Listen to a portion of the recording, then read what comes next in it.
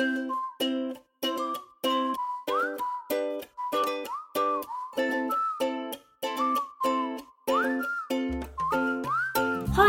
and welcome to Australia's first Let's Talk Tiny Houses podcast.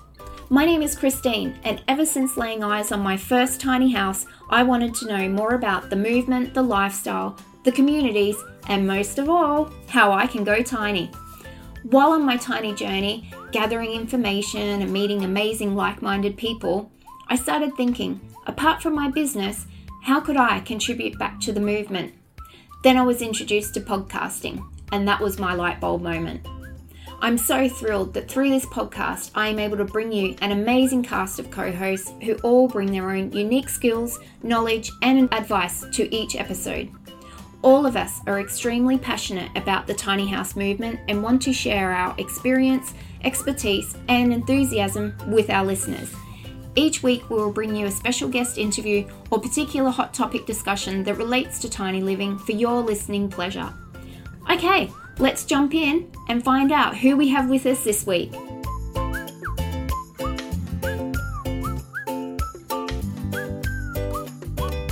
Patty and I have gone on a little road trip today.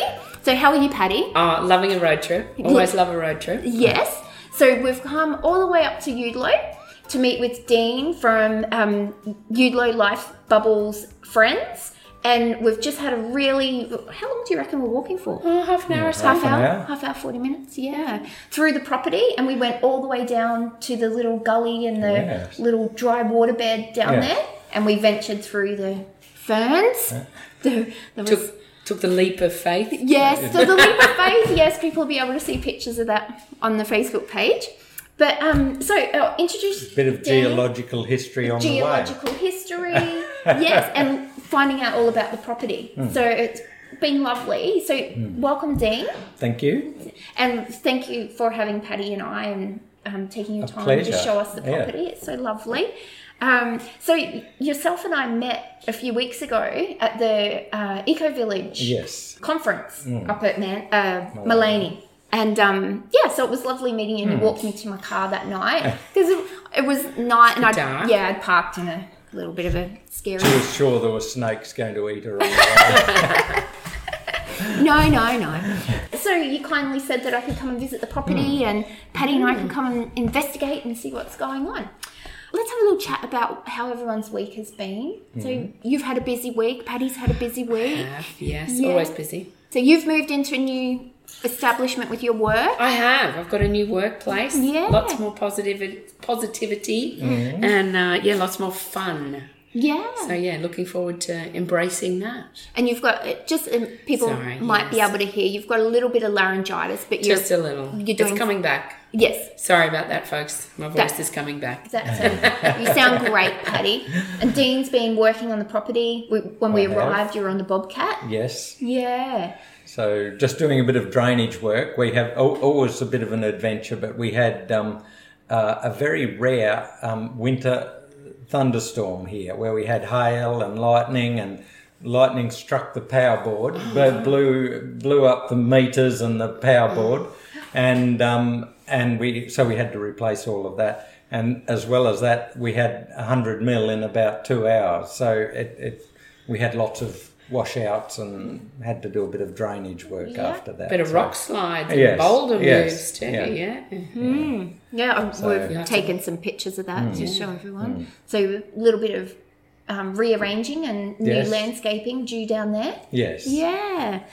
For listeners who aren't aware of the property and yourself, could you give us a little bit of background on Dean and how you came to be living tiny and having the Eco Village? Okay, well, I started with the idea of tiny, and mine's not so much just tiny as underground. So I really liked the idea of living subterranean.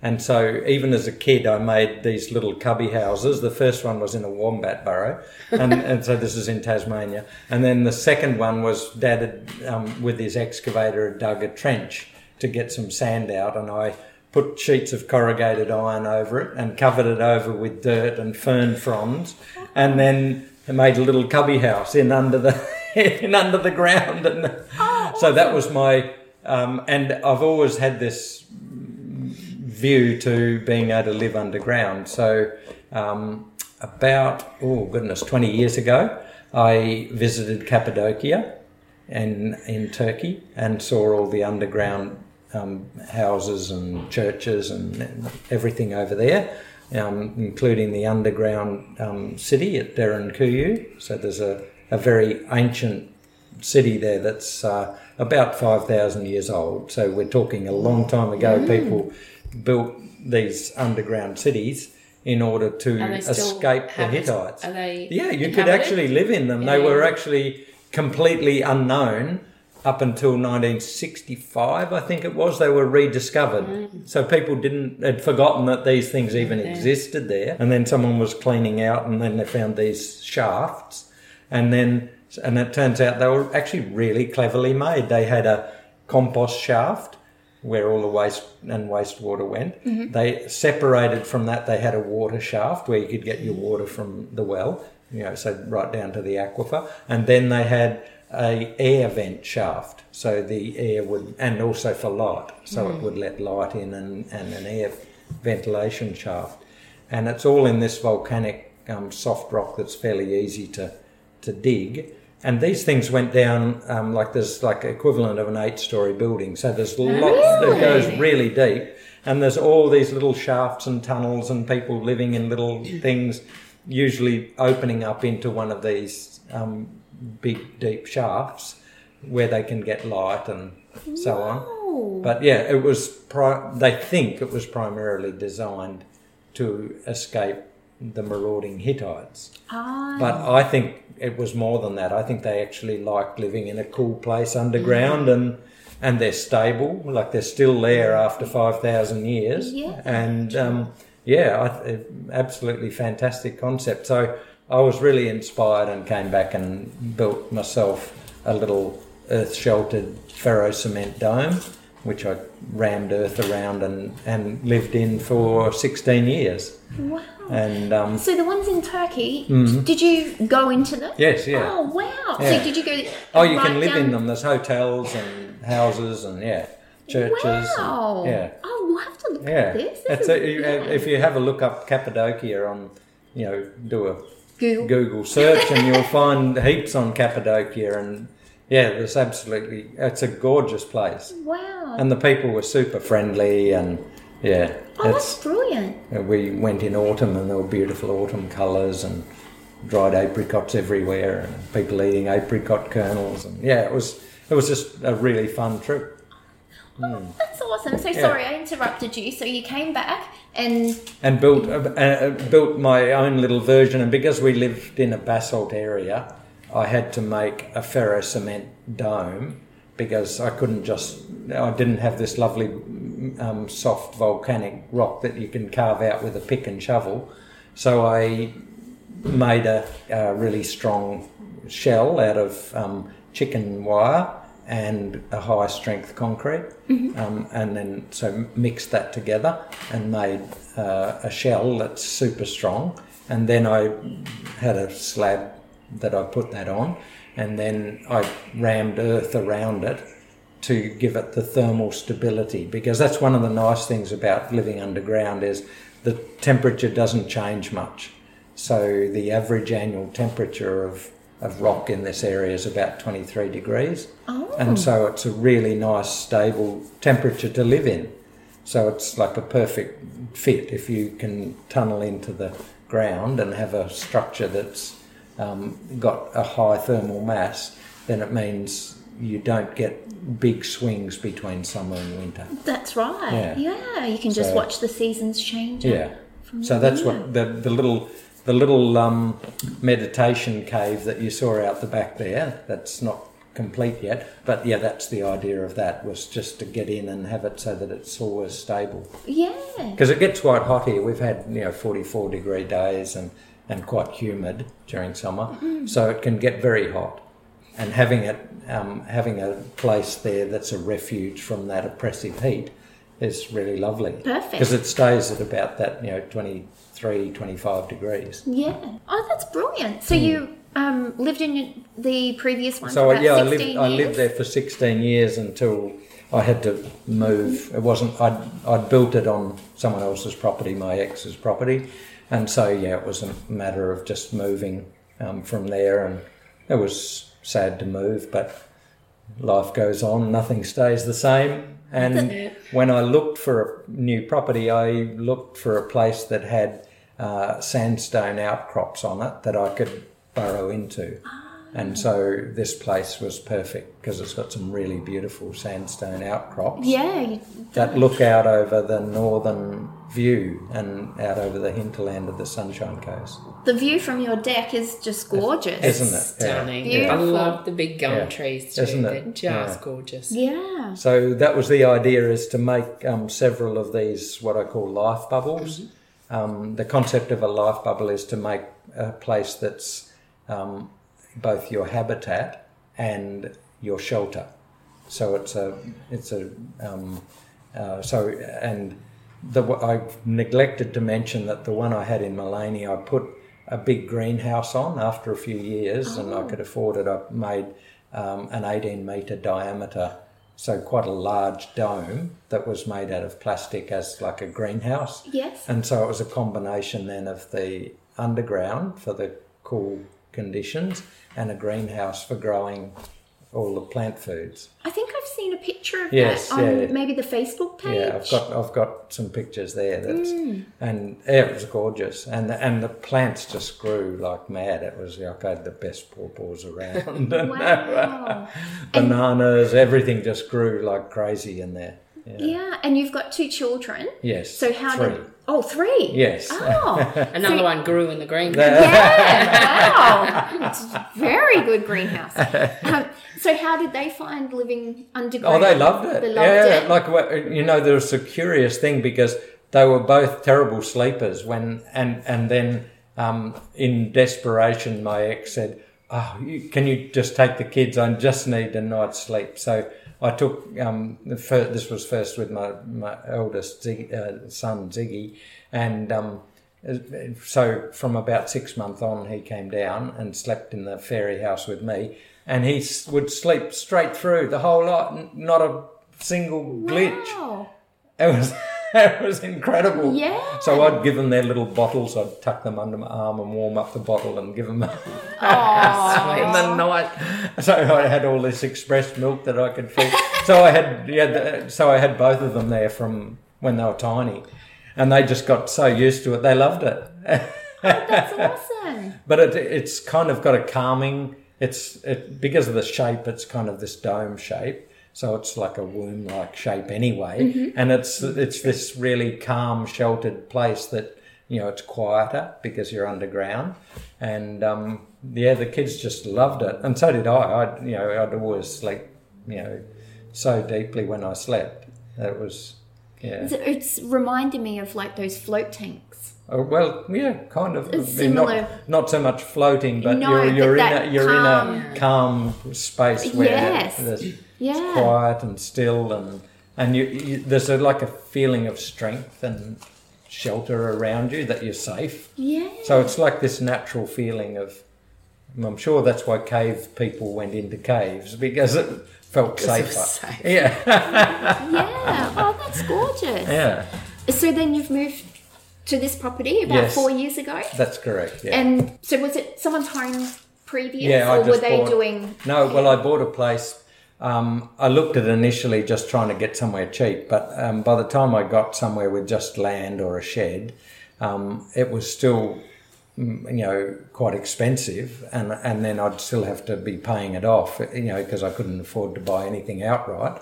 So I actually decided it's probably going to be more economical to buy an established house that's got more rooms in it. So this place originally had 3 bedrooms, and I've made an extra, so I've now got 4 bedrooms, and building in more underneath. So it's made it more economical because the people who stay here now pay off the mortgage.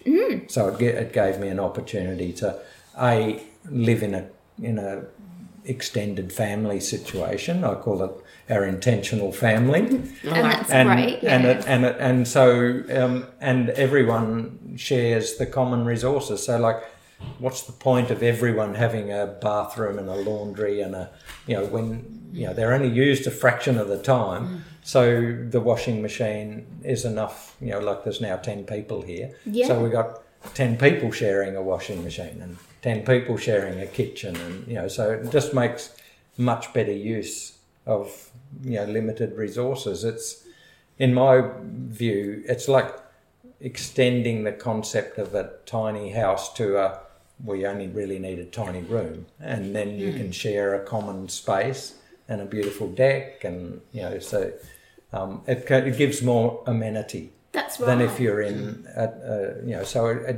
but it's similar concept of using less resources per person, sharing, resources sensibly, and we've sorted out. Most people think, I wouldn't want to do that because there's always conflict in a community situation, like who they're using more power, or they're using more water, or they're using more peanut butter. All of those issues, they're all actually really easy to solve if you just have a common ground rules when people come, and so.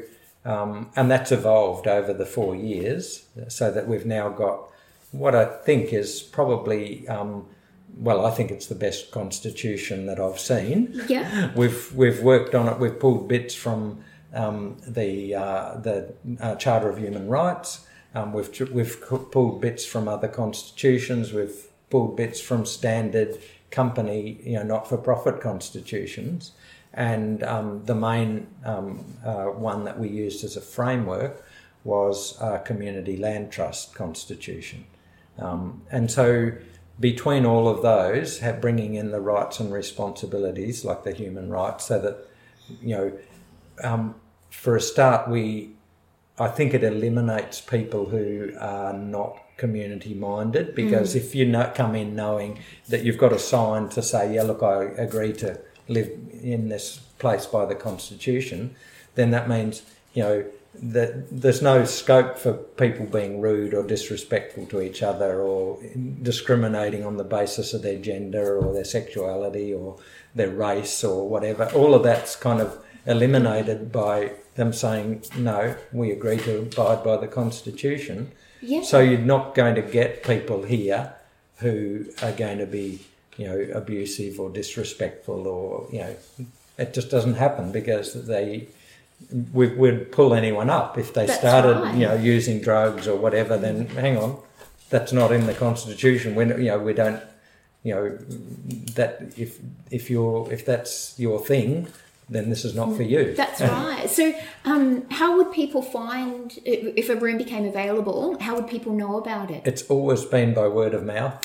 So we've never had, we've literally got every available space used at the moment, because, people love it so much that, so for example, Cindy moved in, and then she said to a cousin, "Oh, you've got to come here. It's fantastic."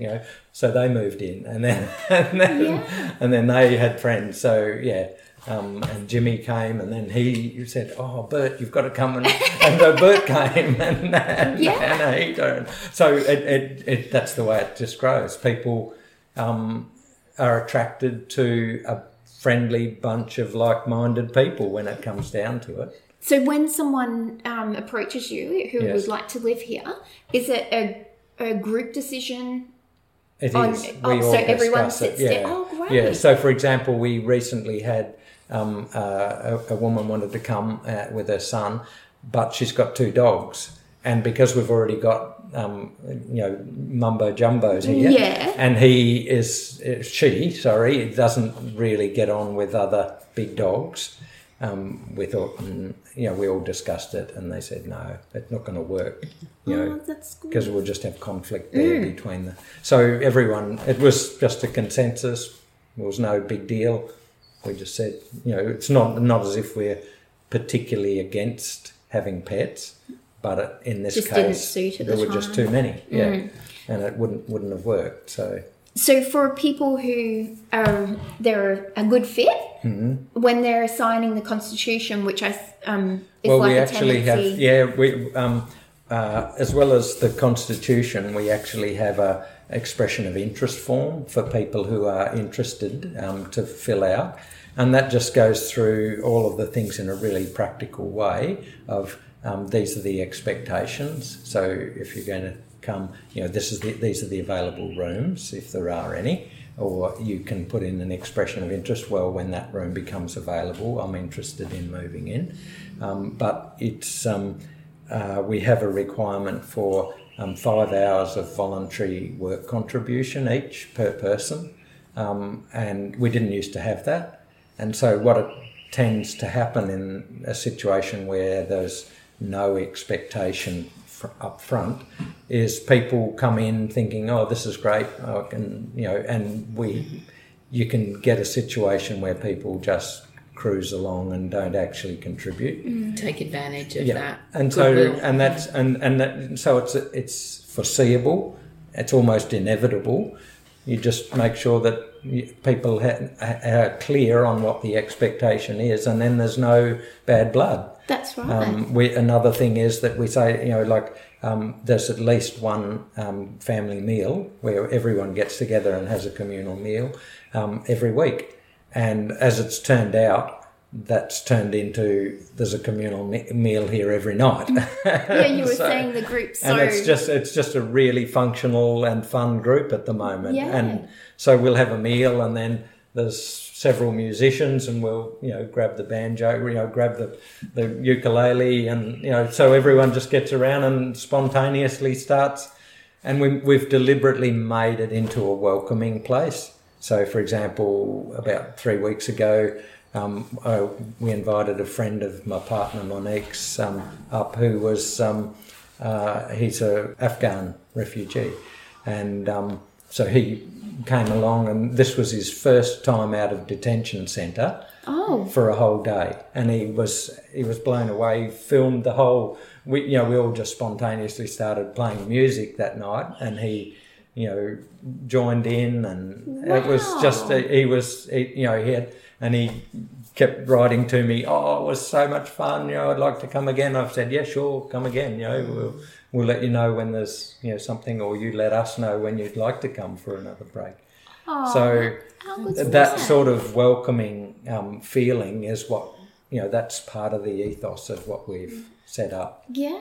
But then, as well as that, as a functional community, there's always work to do beyond that 5 hours of voluntary, what we call, it's like a community contribution where everyone just contributes to build the community. Is that 5 hours a week? Yes. Yeah. Yeah. So that 5 hours a week is really very helpful because it does a lot of the maintenance and, common things. But then there's other work like building in down below and things like this. So there's extra work on top of that actually adds value to the property. So what we do there is we have there's the governance structure is set up as it's a trust with a not-for-profit company under it, and as a co-trustee, and then there's also a for-profit proprietary limited company where the people who have contributed become shareholders. And that contribution can be either in cash, they might put cash in, or they might actually just work, so they might not have any cash to put in, but they are prepared to actually work. And we have an egalitarian work set up where everyone's paid the same amount, and whatever work you do on that basis beyond the 5 hours, that's agreed work. So we all get together and say, well, what's our next priority? And then people who work on that priority get paid, and they get paid in shares in the company. So, which means that they build their equity in this whole ELF project.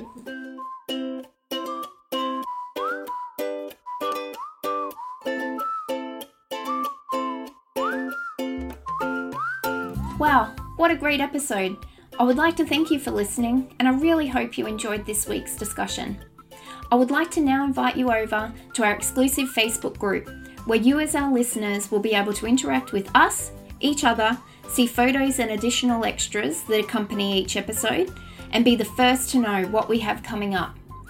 If there is a particular topic you would like to hear more about or someone you think we need to interview, please drop us a line at letstalktinyhouses@gmail.com or via our Facebook group.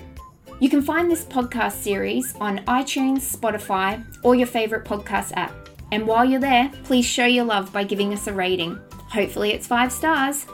Our show notes will be available on Podbean along with any podcast corrections and amendments. The Let's Talk Tiny Houses podcast is brought to you by myself, Christine Murphy, and my business, OCD, Organising, Cleaning and Decluttering Specialist, which can be found on Facebook or through my website, ocdpro.com.au. I would like to thank all my co-hosts for their amazing contributions and Joanne Helder for editing all our audio and making us sound so fabulous. Until next week, please take care and enjoy yourself.